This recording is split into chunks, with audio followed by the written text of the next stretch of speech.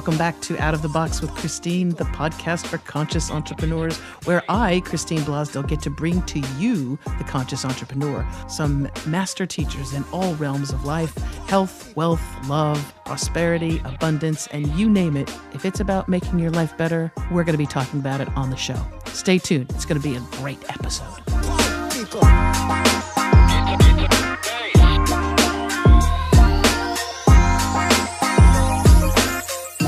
Hello, everyone. Welcome back to Out of the Box with Christine, the podcast for conscious entrepreneurs.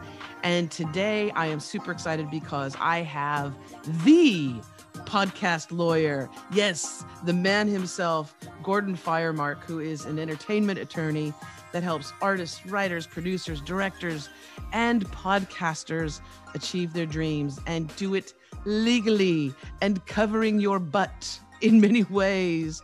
And I am so happy to have you on. And Gordon is also a fellow podcaster as well. So welcome to Out of the Box, Gordon. Hi, Christine. Thanks so much for having me. I'm looking forward to talking.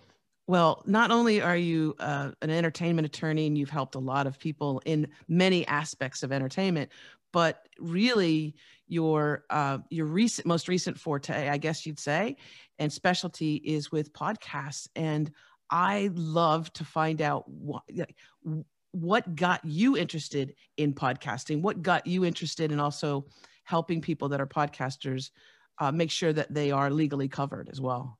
Well, I think one of it is I just love the sound of my own voice. But you have a fabulous voice. I was just going to say, as a producer, if I just heard you like in the grocery store, I'd tap you on the shoulder and go, you need to be in radio or podcasting. It's funny. You mentioned that. I had an experience a few years ago. We had moved to a new community far out in the suburbs from Los Angeles, probably about 60, 70 miles from the community where I grew up and went to high school. And I was in it was a Barnes & Noble bookstore here in our local community. And I was having a conversation with my wife, and this woman comes walking up to me and says, I heard you from across the store, Gordon. It's me, Shannon. We went to high school together.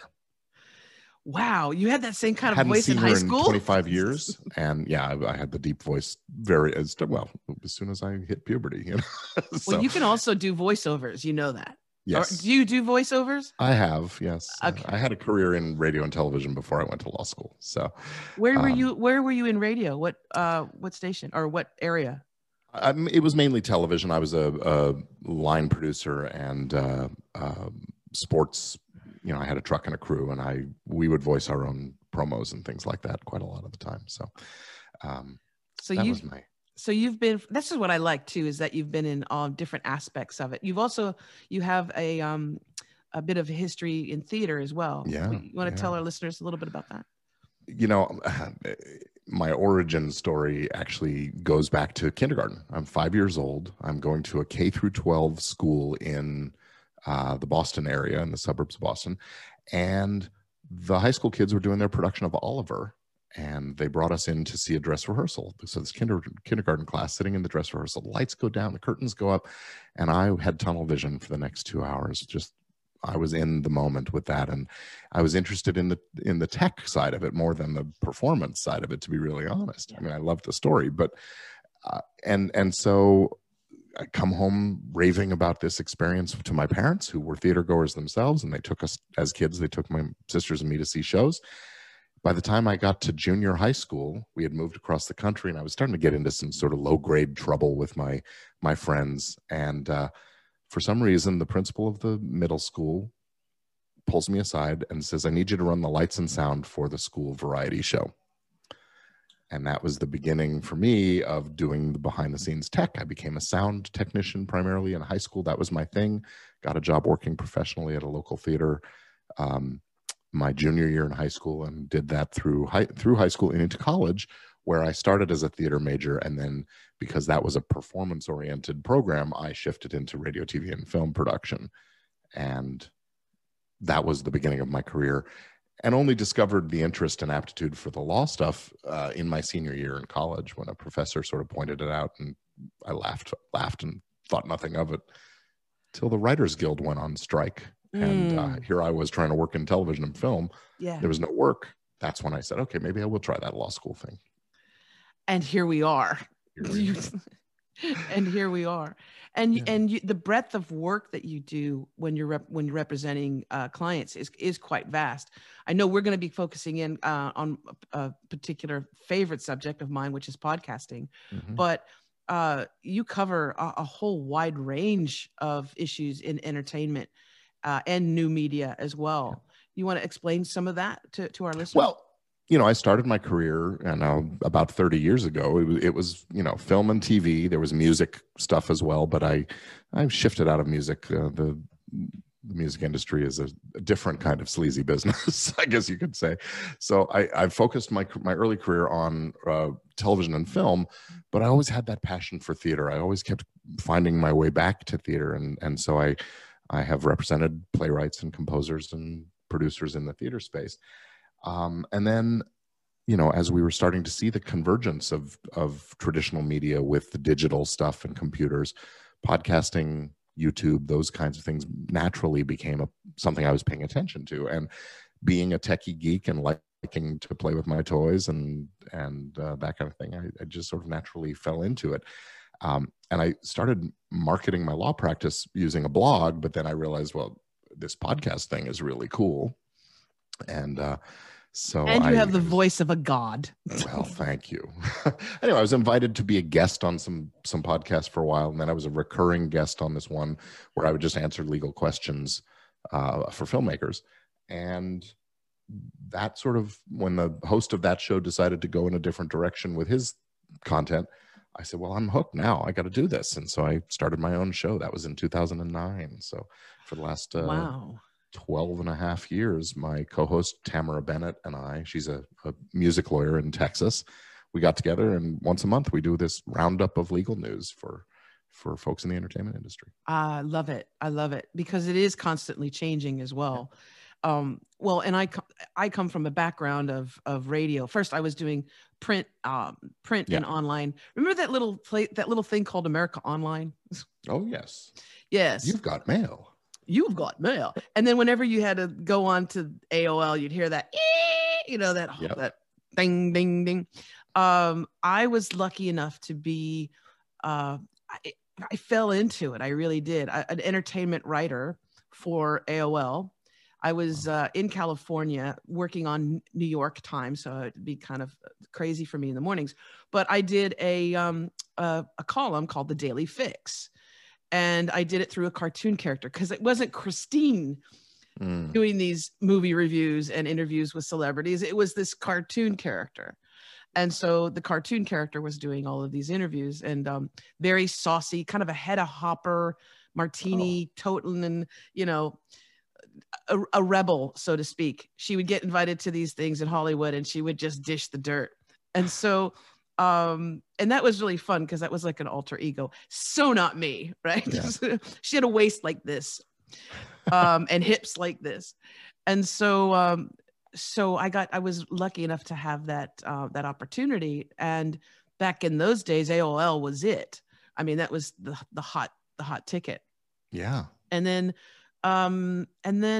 actually when 9/11 happened, my whole career and life changed. I said, who cares who Britney Spears is dating? Who cares who Angelina Jolie is seeing? Who cares what they're wearing? Really? What's going on in the Middle East? What's happening? Why, I didn't know anything. And I think as a lot of Americans and people around the world, that day really shook them up and changed them. And I was in Los Angeles one time just driving, and I was channel surfing, as you do in traffic, because there's nothing else back when to people do. listened to broadcast radio instead of podcasts in the car. Remember back in the day? This was about almost 20 years ago, 19 years ago. And I found a really amazing radio station that was not commercial, no corporate sponsorship. It was all community sponsored. So it had that authenticity. It had that realness. I'm going to guess that was KPFK. Yeah. That was KPFK. That was almost 20 years ago. And then I was a producer and a writer, but I fell in love with sound and with the voice and what you can do, the emotions that you can bring out. It's such an intimate art. And that's with radio, right? And I didn't even know about podcasting. I didn't have any idea, didn't even have the concept of doing a show on YouTube. I was just in the studio. I was kind of stuck in the studio with the light, with that on-air light. Yeah, yeah. And and then since then, having the opportunity to bring amazing interviews with people like yourself. I like to have master teachers come on and get them on the podcast show. But now it's not only the audio podcast on platforms like Spotify and Apple Podcasts, Amazon is getting into the act, of course, but now with YouTube, that's the way to reach people. Yes. And this industry is exploding.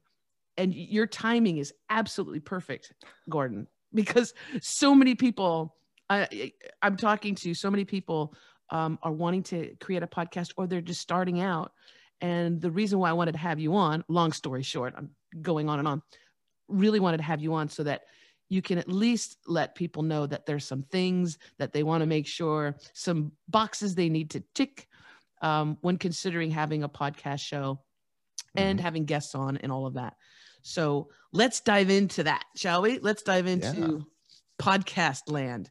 First of all, there is such a huge need for you, because I just saw a report the other day that there's like over 2 million podcasts right now. Last I saw, it was approaching the $2 million number. Sunday Times, the New York Times Sunday edition, it came out that 2 million.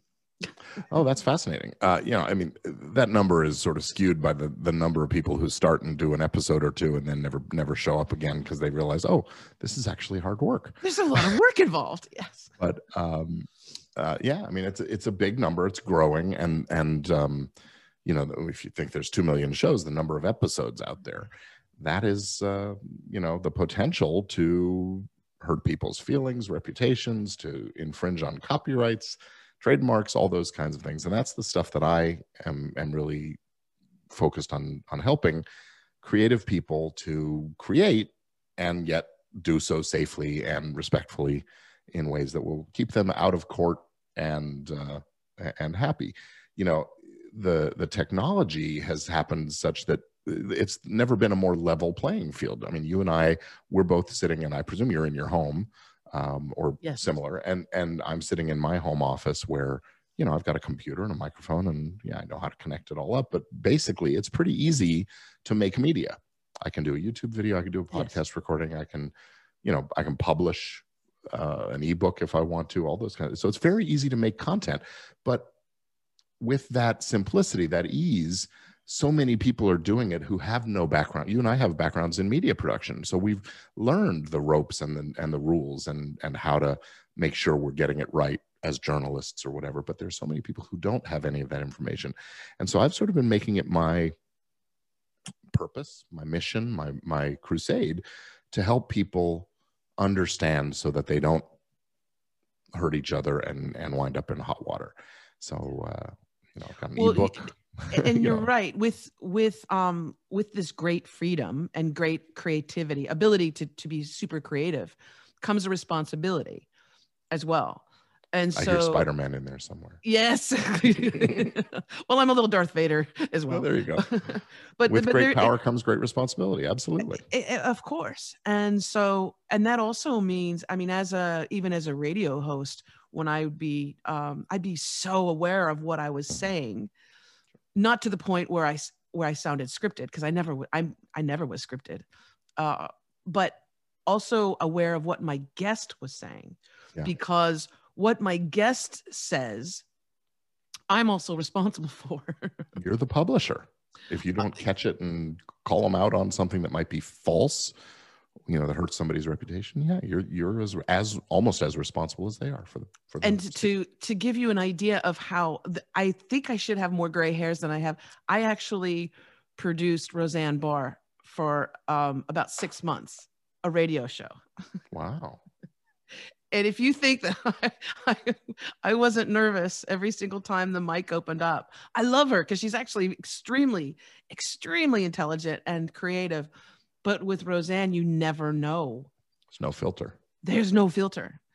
And so I would just be sweating, just like Yeah. oh, please don't say anything that's going to get us in trouble. But that's what makes her so engaging, but it's also what makes it risky. And so, yeah, you as the producer of the show had a obligation to Well, exercise a level of care. With FCC regulations in the States as well, our poor engineer was on the button, just the dump button, just in case something came out. Yeah. Same thing with Ed Asner. I did an interview with him. The very first thing out of his mouth was a profanity on air. And I just said, because I said, Ed, how are you doing it? He's getting up there in age. And he's like, I'm fine. Why did you do that? He goes, what? But let's go into some of those things that begin, especially beginning podcasters, people who are just starting out may not be aware of. I know one of the most amazing things that you actually provide as a service for people is your guest release form.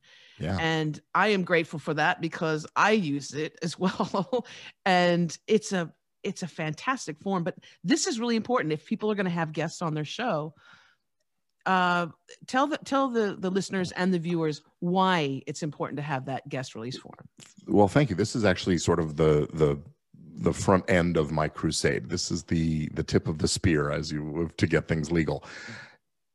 Every single guest who comes on anybody's podcast or show should sign a release form. Now, in broadcast radio, that really isn't a thing. People don't generally do that. And this is one of the major differences between terrestrial radio, good old-fashioned, over the air, and podcasts, is that when it's an over-the-air radio show, it's happening in real time and then it's sort of gone. I mean, the word is ephemeral. Now, there are air check tapes and there are recordings of what's gone on and so on, mainly so that the station has evidence if they're ever accused of something, those kinds of things. But podcasts are evergreen. We make an episode today, 5 years from now, assuming everything is going smoothly, those episodes will still be available for someone to download and listen to. And so the harm that I could do can persist for a good long time. The other thing is that a guest could decide, hey, I changed my mind. I don't want that episode up there anymore. Or whatever. Or they could claim that they're a co-owner of the episode. So there's a whole raft of possible problems that, let's be honest, they don't happen very often, but I've seen them happen where somebody says, hey, take that episode down. And if you're trying to do journalism, if there's a linearity to what you're doing, pulling that episode out of your feed might compromise your integrity as a journalist. I've seen that happen enough times to know it's the truth. So having a signed document that says I consent to you recording me and I consent to you publishing the recording. I don't have any right to approve or give you editorial notes, or maybe you do. You can put that in your agreement too. And you'll own what we create together as the sole owner of the copyright. Go forth with my blessing, and it's irrevocable. You've just taken care of 90% of the problems that a guest could ever create for a podcaster. Yeah. And it's a simple thing of having them sign this one-page thing or click yes on a form online. Well, and I've seen a lot of release forms, and sometimes they it's like the side of a pharmaceutical drug insert. Yeah. It's so long, and it's like, and most people, they get overwhelmed by it. And actually, you've made it so that it's short and sweet and covers a podcaster tremendously in many, many ways. And it's a little walking a tightrope because people don't want to sign a big heavy legal document, but the document has to do its job as well. Exactly. So it has to cover something that people will actually. Yeah, it does have to cover everything. And what I've had with the clients that my students that I coach in podcasting, they've come to me and they've said, okay, yes, I think that's a great idea. Because also they want to repurpose their podcast. They want to repurpose it for a blog or a chapter in a book or part of a course or something like that. But what they have come to me and said is, my guest doesn't want to sign this. Mm-hmm. Okay. And how do I make it more appealing for them to sign? And my I mean, always my retort is, number one, you're promoting that, you're promoting them and their product, their service, their book. If they're a coach, if they're a superstar, you're promoting them. So reiterate that.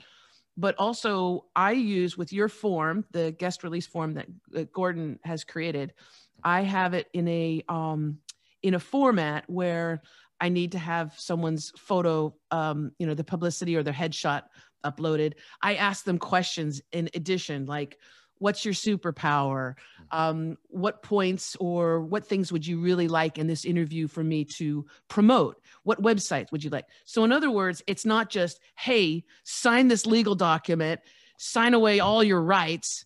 And you're showing them what the benefit for them is, along with asking them to agree to these terms. And yeah, I mean, when you put a piece of paper in front of somebody with legalese on it and ask them to sign right on the spot, that's a confrontational kind of an approach. But it's, hey, you want to be on my show? Let's schedule the date. Here's what I need from you. Scroll through this, read this. If it's all okay, check the box. And that is a binding contractual agreement. So, and it just makes it a little bit easier. Like I said, when you have some other things in there and not just sign this. And also just making sure that they know that everybody that comes on the show goes through that process. you're not spotlighting them in particular. It's a little bit of finesse that's involved, but also, and I just had occasion to tell someone this today, is look, it's the person who doesn't want to sign it who is the one who's going to be a problem later on. That's just a personality type thing. And you're probably better off, if they won't sign it, better off not interviewing them. I don't care if it's your father or your uncle. Amen, brother. Amen. Amen. Amen. And it's, if you view it as their law, I mean, look, yes, you want the guest, but they want the exposure that you're offering them. And so it's a quid pro quo, and they need to understand there's a trade-off. So it's a sign that you're being professional in your attitude about things. And that should give them confidence that you know what you're doing and you're serious about your business. Exactly. Another aspect, and we're going to, is it okay in the show notes to put a link to absolutely. Yeah. Tell people about that guest release form that you've created. And it's a resource for people, for podcasters. I highly recommend that you get it. It is absolutely free. You can go to podcastrelease.com. And as I was mentioning, there's a quid pro quo. You're trading something. When you get this from me, you're trading your email address. You're giving me your email address. So I can send you messages and tell you about other legal resources that I have that aren't free.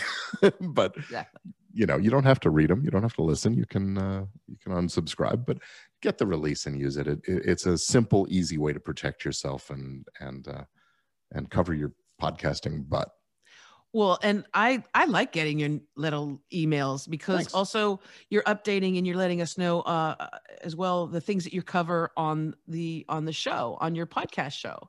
Right. And these are subjects that can range. I mean, it's such a wide ranging amount of subjects that you cover, but they're all things that people, especially beginner podcasters, it's really important. And there's some veteran, there's some people that have been doing this for a very long time, and they're not aware of what they need and really to cover themselves.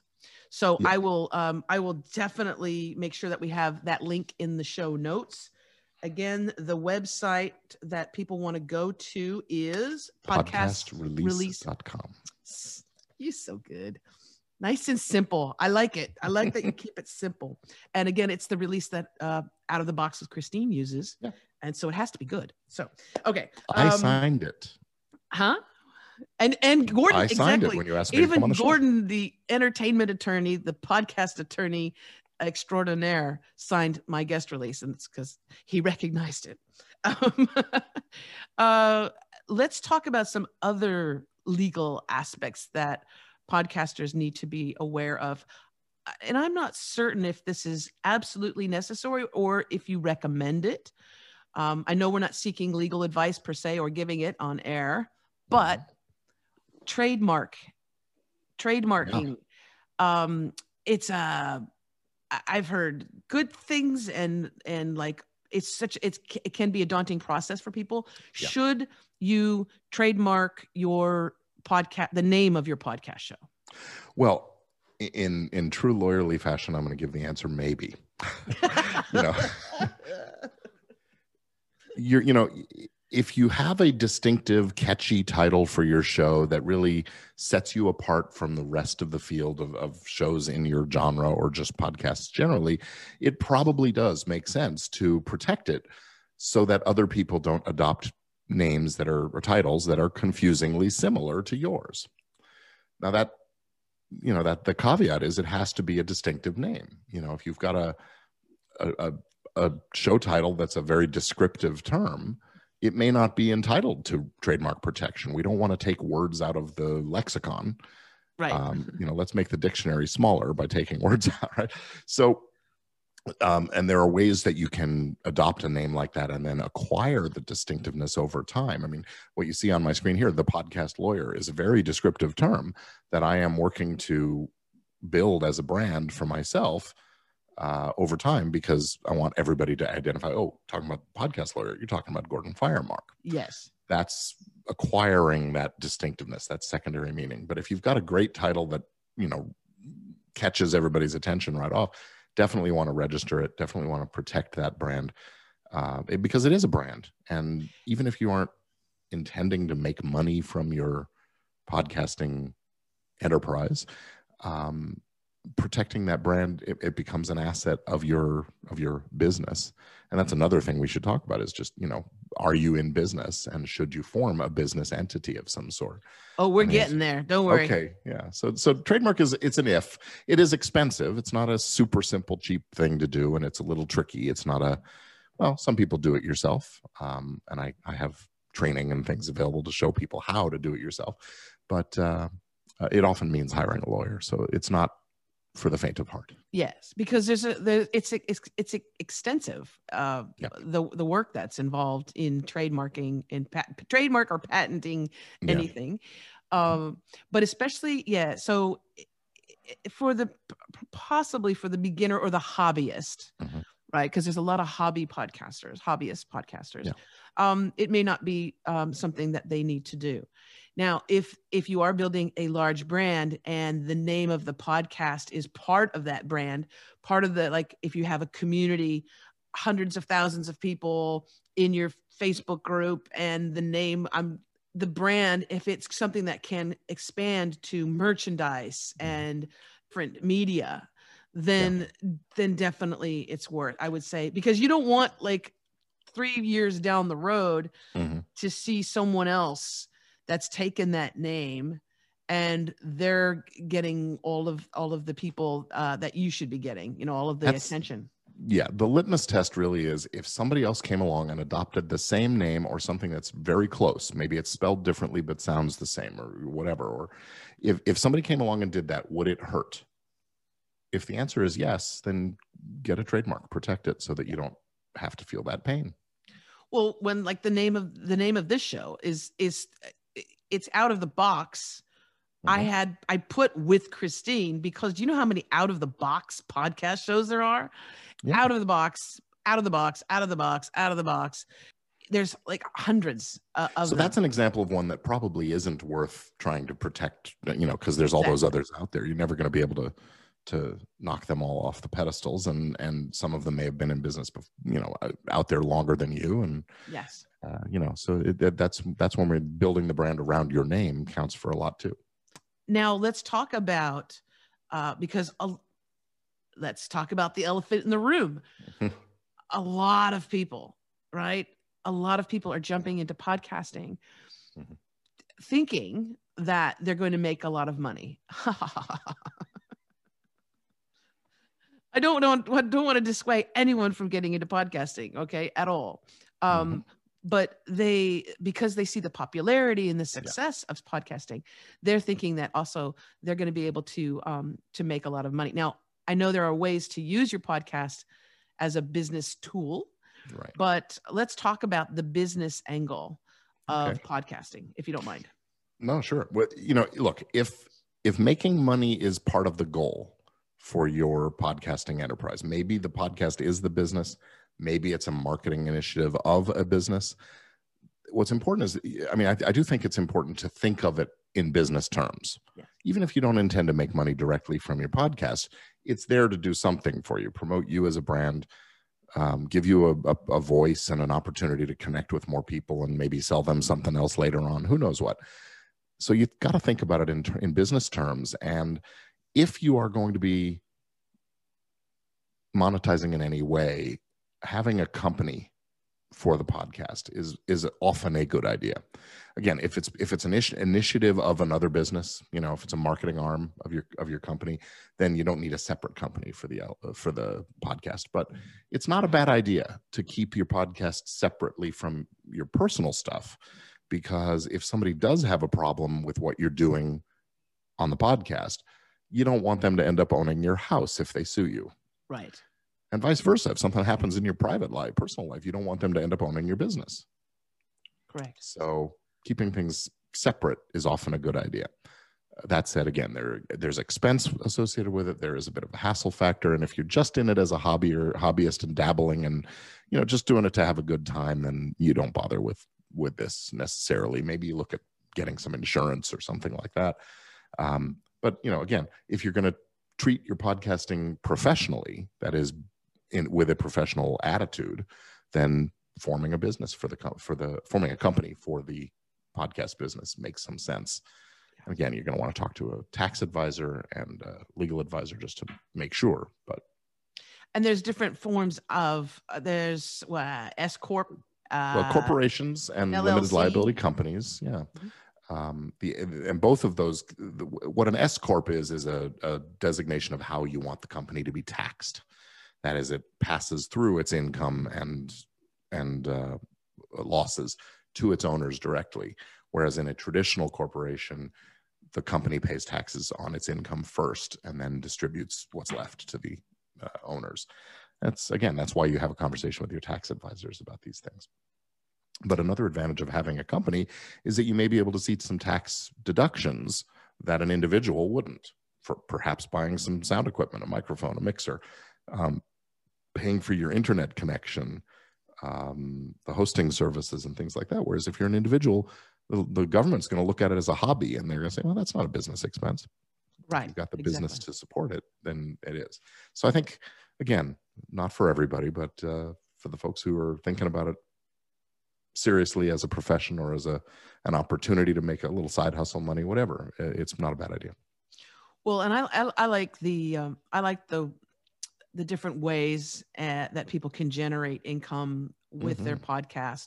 And that said, though, yes, they really either should be a business that is able to use podcasting as marketing. You can use your podcast as marketing, promotion or publicity as a tool. I do that myself, but from a listener standpoint and a radio head as myself, and also Gordon can tell you, do not make it an infomercial about you, because people will smell it, they'll hear it, they'll feel it, and they'll run away because nobody really wants to listen to any type of show where it's just constantly, let me tell you, let me sell you this, let me sell you that. Right. Yeah, no, I mean, look, if you're listening to any traditional media production that is sponsored, that has advertisers, the ads are, 30 seconds here, 30 seconds there. And the rest of the time, it's just content. Let's face it, if you're using the advertising model, the content that you're creating is bait to attract audience so that you can give them those messages. So the bait has to be pretty compelling. If it's just ads all the time, they're not going to listen. I mean, people will browse through a catalog once in a while to see all the stuff they can buy. But most of the time, you got to give them valuable content so that they'll stick around and listen to that ad. That's what you're selling, is that ad inventory to your advertiser customers. There's the ad inventory for those shows too. Also the shows that have quite a few listeners or downloads. For those people that are starting out and they don't have those numbers. Yeah. One thing you can do is similar to what Gordon does, right? Gordon has a podcast show that is also reiterating to the audience, hey, I'm an attorney, and I'm going to give you some tips and some ideas and concepts and things that you need to consider. Here's updates on the laws and all of that stuff. And at the same time, you Gordon, you're getting to introduce yourself to people, potential clients, potential future clients. And I'll say this too about especially podcasting and the video component of podcasting or vodcasting, YouTube.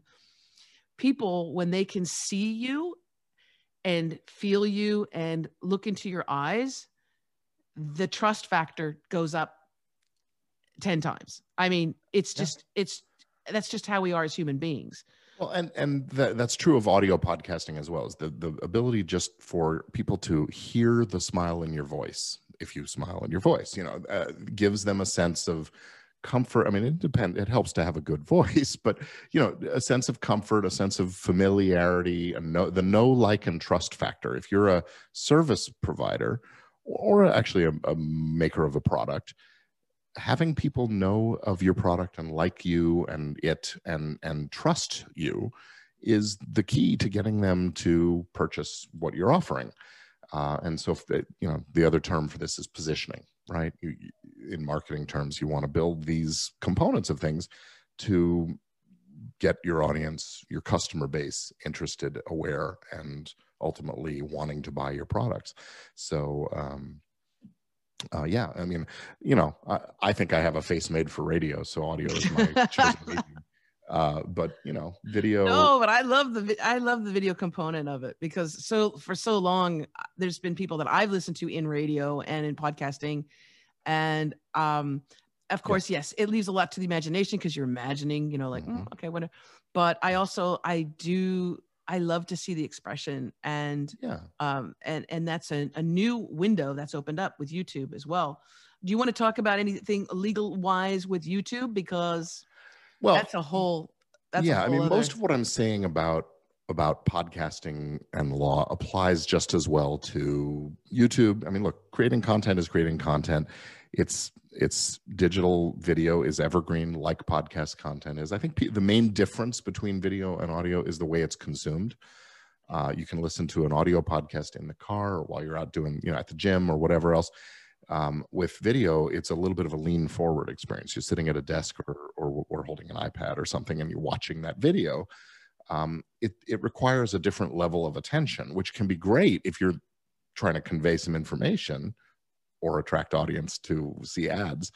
But it's also, just you're commanding a different kind of attention in different ways. And I think it's a little harder to get people to sit through long form video than to it is hour-long commute on that podcast, right? So, but yeah, the general principles are the same. The one thing that we haven't talked about from a legal standpoint is respecting other people's stuff, content. Yes. Copyright is, after all, it's at the root of everything we do as content creators. So, do you mind if we go there now? Let's go there. All right. So let me give a very quick primer on how copyright law works. And it doesn't matter what country you're in. Most of the countries in the world have signed on to the International Copyright Law Treaty, which, covers the general protection of things. When an author, a person, creates something original and writes it down, records it, films it, paints it on canvas, carves it into a piece of stone, whatever, they're creating a work of authorship. And they, as the author, are the owner of the copyright in that. And that copyright basically says only that author has the right to make copies and make derivative things based on the original, to distribute those copies and derivatives, or to perform or display the work in public. So when you are making a podcast and you use something created by someone other than you are using copyrighted material or protected material under the copyright law. The most common area where this comes up, of course, is music. Right? You want to use that song as the intro to your show, or in the background while you're talking about a particular subject, or maybe you want to actually talk about that song as a critique or something like that. Well, guess what? Can't do that without the permission of the person who owns that copyright in the song. It gets trickier with music because not only do you have the songwriter who wrote the song. You have the record You label. have the artist that recorded it, and they were working for a record label, so the record company owns the recording copyright, and usually the songwriter or the music publishing company owns the composition copyright. So it's two different copyrights, and you gotta get two different licenses. So it gets very tricky very fast. So that's why you don't hear a lot of pop music in podcasts, because it's tricky, and you have to pay for the permission. So those licenses are hard to come by. But it comes up in other contexts, even just a sound effect. Somebody creates a good sound effect, they may own a copy. They probably own a copyright in that. For YouTube on video, we see a lot of videos where they're incorporating other people's visual elements into things. It could even just a painting on the back wall when you're filming could bring on those kinds of risks. There are lots of exceptions and lots of variations when it's newsworthy or when you're only using a little bit for critique and commentary purposes and things like that. But no rules of thumb. You really do have to think about it every time you incorporate other people's stuff into your shows.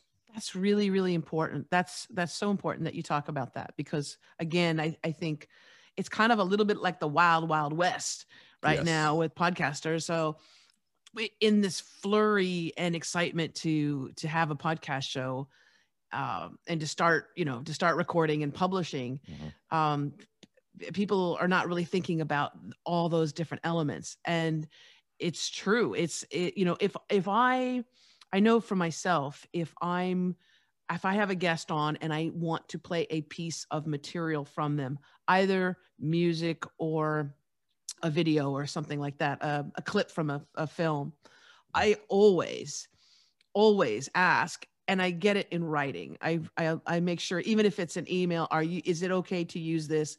And they're all, most of the time, they're like, oh my gosh, yes, you're promoting me. Yeah. The trick is, but you do have to at least make sure that you reach out to them. And I probably should get some type of form for that. Well, the trick is getting it from the right person, because often you have a recording artist come on your show and they say, yeah, sure, go ahead. Let's say you go ahead and use that song that I recorded. Well, they're not the record company, and they may not have been the songwriter who created the song, much less the publisher to whom the songwriter granted the copyright. So it's great. I mean, and usually when they're promoting their tour or their album or something like that, it's good for everybody, and you don't hear a lot of complaining about it. But it can happen, and especially with YouTube, with video, the algorithm will get you taken down even though you do have their permission. Correct. And then how do you tell YouTube I've got permission? Exactly. No, it's true. Got these strikes happening, and even if you do turn around and say, well, I actually had the artist on and he gave me permission, it accumulates, and music in particular is very challenging to use. And people don't, and some people, they confuse radio with podcasting. They're like, well, radio stations get to play. Well, radio stations pay a service, and they have to keep track of the music that's played. Right. So a lot of people don't know how things go on. It's also not archived. You're not. Yeah, right. If you're a DJ, if you're someone that's at a station, you have to take meticulous notes about what's being played, when it's being played, and you're not allowed to have that on some type of website or server where people can download. Yeah, because that's right. So in podcast, look, different medium, different rules. Bottom line. In broadcast radio, you've got an ephemeral signal going out over the waves. It's a performance of the work one time, and then you move on. And if you've paid for the licenses that they get from what we call the performing rights organizations in the U.S., that's ASCAP and BMI and ZSAC and GMR. In other countries, different names and initials, but it's the same principle. These are companies that collect those royalties for those public performances. But when you're using music in a podcast, it's not ephemeral. So that stream happens once, and then that's a performance. But you've got the composition and the recording. Under American copyright law, there isn't a public performance right for sound recordings in broadcast, but in digital there is. So digital stream is another royalty-bearing transmission. But then it's also a downloadable Correct. file, and that's a copy. So you've invoked 2 or 3 of the rights that the author owns for each of the 2 kinds of works. So I say it's 4-stop shopping, whereas in broadcast radio, it's 1-stop. Pay ASCAP and you're good to go. And yeah, you have to keep those logs and things. It's a different medium. But also, too, then you're when you're talking about a podcast, and if it's on YouTube, if you have a video companion to the podcast, it's on YouTube. Mm-hmm. You're talking about not just like, let's say, with a radio station broadcasting, let's say out of California in America, your show is being heard and downloaded in, Yugoslavia, Ireland, all over the world. And so the potential for that it can be quite devastating. Right. So when it comes to music, just don't do it unless you're sitting there yourself on a keyboard or you're really talented. I had a call earlier today where a fellow who had 30 years in radio as a broadcaster and has decided that he wants to create once every 2 weeks, he's going to do a 2-hour show where he features music from a particular genre, from a particular era that you don't hear much anymore, sort of, resurfacing some music. And he was asking me, well, who do I get to handle the licensing? And I said, you hire somebody full-time at a decent salary and maybe you get those licenses, but they're going to be on the phone calling all these publishers and labels all the time. There just isn't a blanket way to do it.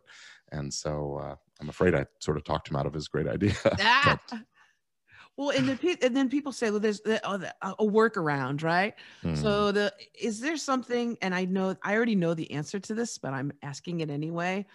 Is there something where if a piece of music is so many years old, it's available or it's okay to use? In other words, if it's something that's 40 or 50 years old?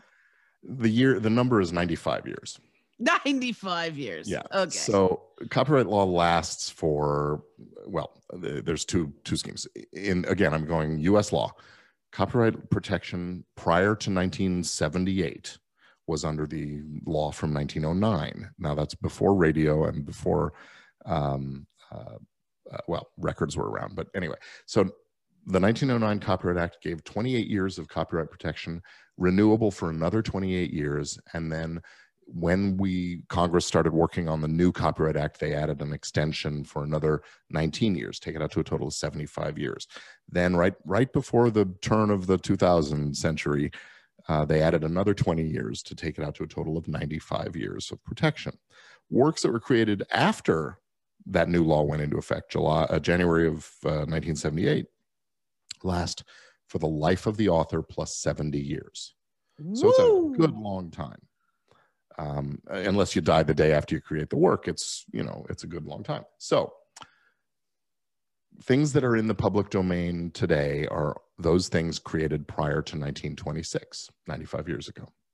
So that's the answer to that question. Just because it's old doesn't mean it's necessarily old enough. You know what I'm saying? But there are other aspects to this. Sound recordings weren't covered under federal statutory copyright law until 1972. So pre-1972 sound recordings may or may not be in the public domain.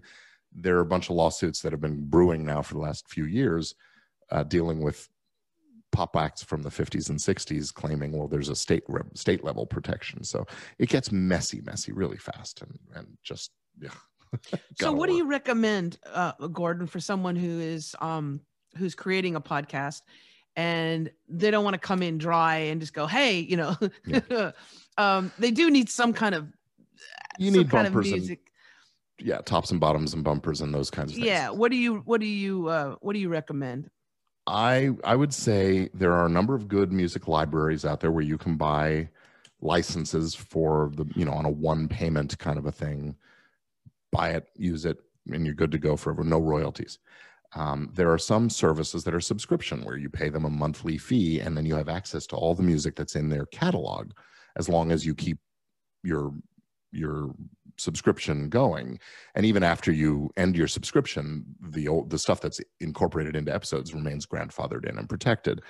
I think those are great solutions, but they don't have all the music you're going to want. You're not going to get the big pop top 40 hits No, in because those it's in those owned by catalogs. somebody. It's owned by Britney Spears. Well, Britney or Spears Sony, doesn't even own it. Oh. Right. Sony Music and Warner Music and Universal Music, those are the companies that own these things. So that library music and those subscription service music is a great solution. If you're looking for an opening and a close for your show, maybe find an artist and hire them to create something for you and get a contract that says you own it and you're free to do it. I use, and I've actually been very happy with it, is Shutterstock. Yeah. And Shutterstock has super high quality music. Yeah. And it's easy to search. So if you want like something country sounding, you want jazzy, you want ambient, you want scary. Yeah. Their library is actually very easy to choose, and it's super affordable. Yeah. Like for the beginner podcaster, I believe it's super affordable. And I'll say to people, because a lot of podcasters are like, they're trying to save money, right? So they want a free hosting platform. They want free music. And I'm like, just spend a little bit of money. Yeah. Just spend There's a no little such thing bit as of a money. free lunch, right? No, but just spend a little bit of money, especially on things when it involves sound as well, and carrying your show. A lot of people think, they don't realize that if you have something that's free hosting your show, all those stats, all that information is not necessarily going to be yours either. I've dealt with this. I won't name the name that will not come from my lips. But I've had quite a few clients, podcast coaching clients, and they're like, I can't get my shows. I don't know what my stats are. And I said, you either have to see if you can transfer them. If there's a way to transfer them to a new podcast hosting platform that you pay, or start all over. Yep. Well, they're either heads in the clouds or chained to the bottom of the sea, right? So yeah. But yes, it's worth it. It really is. It's absolutely worth it to definitely. I mean, a small investment on the front end of things is worthwhile for the security and knowledge that you create what you own, what you're creating, you will own, and you can protect it. And that's the other side of copyright. Real quick, Christine, is when you create your podcast episode, you own the copyright in that episode until and unless you give it to somebody else, granting a right to somebody else. And when you make these deals with these hosting companies, you got to be careful about what rights you're granting and what you're retaining for yourself. Read the fine print. Indeed. Read the fine print. It's really, really important. Like I said, when somebody comes to me and says, but it's free, I said, no, it's not. They're getting money out of you somehow. Indeed. Yeah, absolutely. Gordon, we have a couple minutes left, and I just wanted to know if there was anything else that you wanted to cover and make sure that you got out to our listeners and our viewers. Well, I just want to invite anybody who is getting into the podcasting game and is sort of, well, not sort of, if you're serious about it, if you want to have a professional approach to things, again, whether it's about making money or just being professional in the way you approach it, I'd like to invite you to join my private Facebook group called Legit Podcast Pro. And there's more information about that at legitpodcastpro.com. Of course, I want you to use that release form from podcastrelease.com and, just find out about me. You can look me up on most of the interwebs. My name is Gordon Firemark. That's Firemark. And I'm very fortunate to have a name that isn't a very popular one. I'm only a handful of us out there. Exactly. Or you can also just Google the podcast lawyer and Gordon will pop up all over the place. And also I encourage people to listen to your podcast as well.